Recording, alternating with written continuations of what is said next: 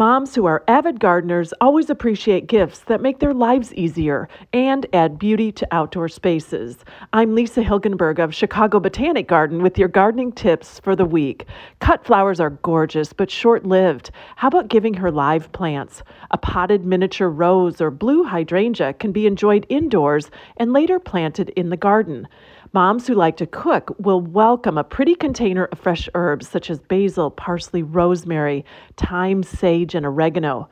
Gardening tools are welcome gifts: padded kneeling cushions, a gardening apron, or gardening gloves. Gardeners never have enough gloves. Give the gift of labor. Tell your mom you'll help with weeding, mulching, or planting in her garden. The best idea of all, come to the Chicago Botanic Garden to explore spring beauty together. For more tips, click on the podcast tab at WBBMNewsRadio.com. I'm Lisa Hilgenberg for News Radio 105.9 WBBM.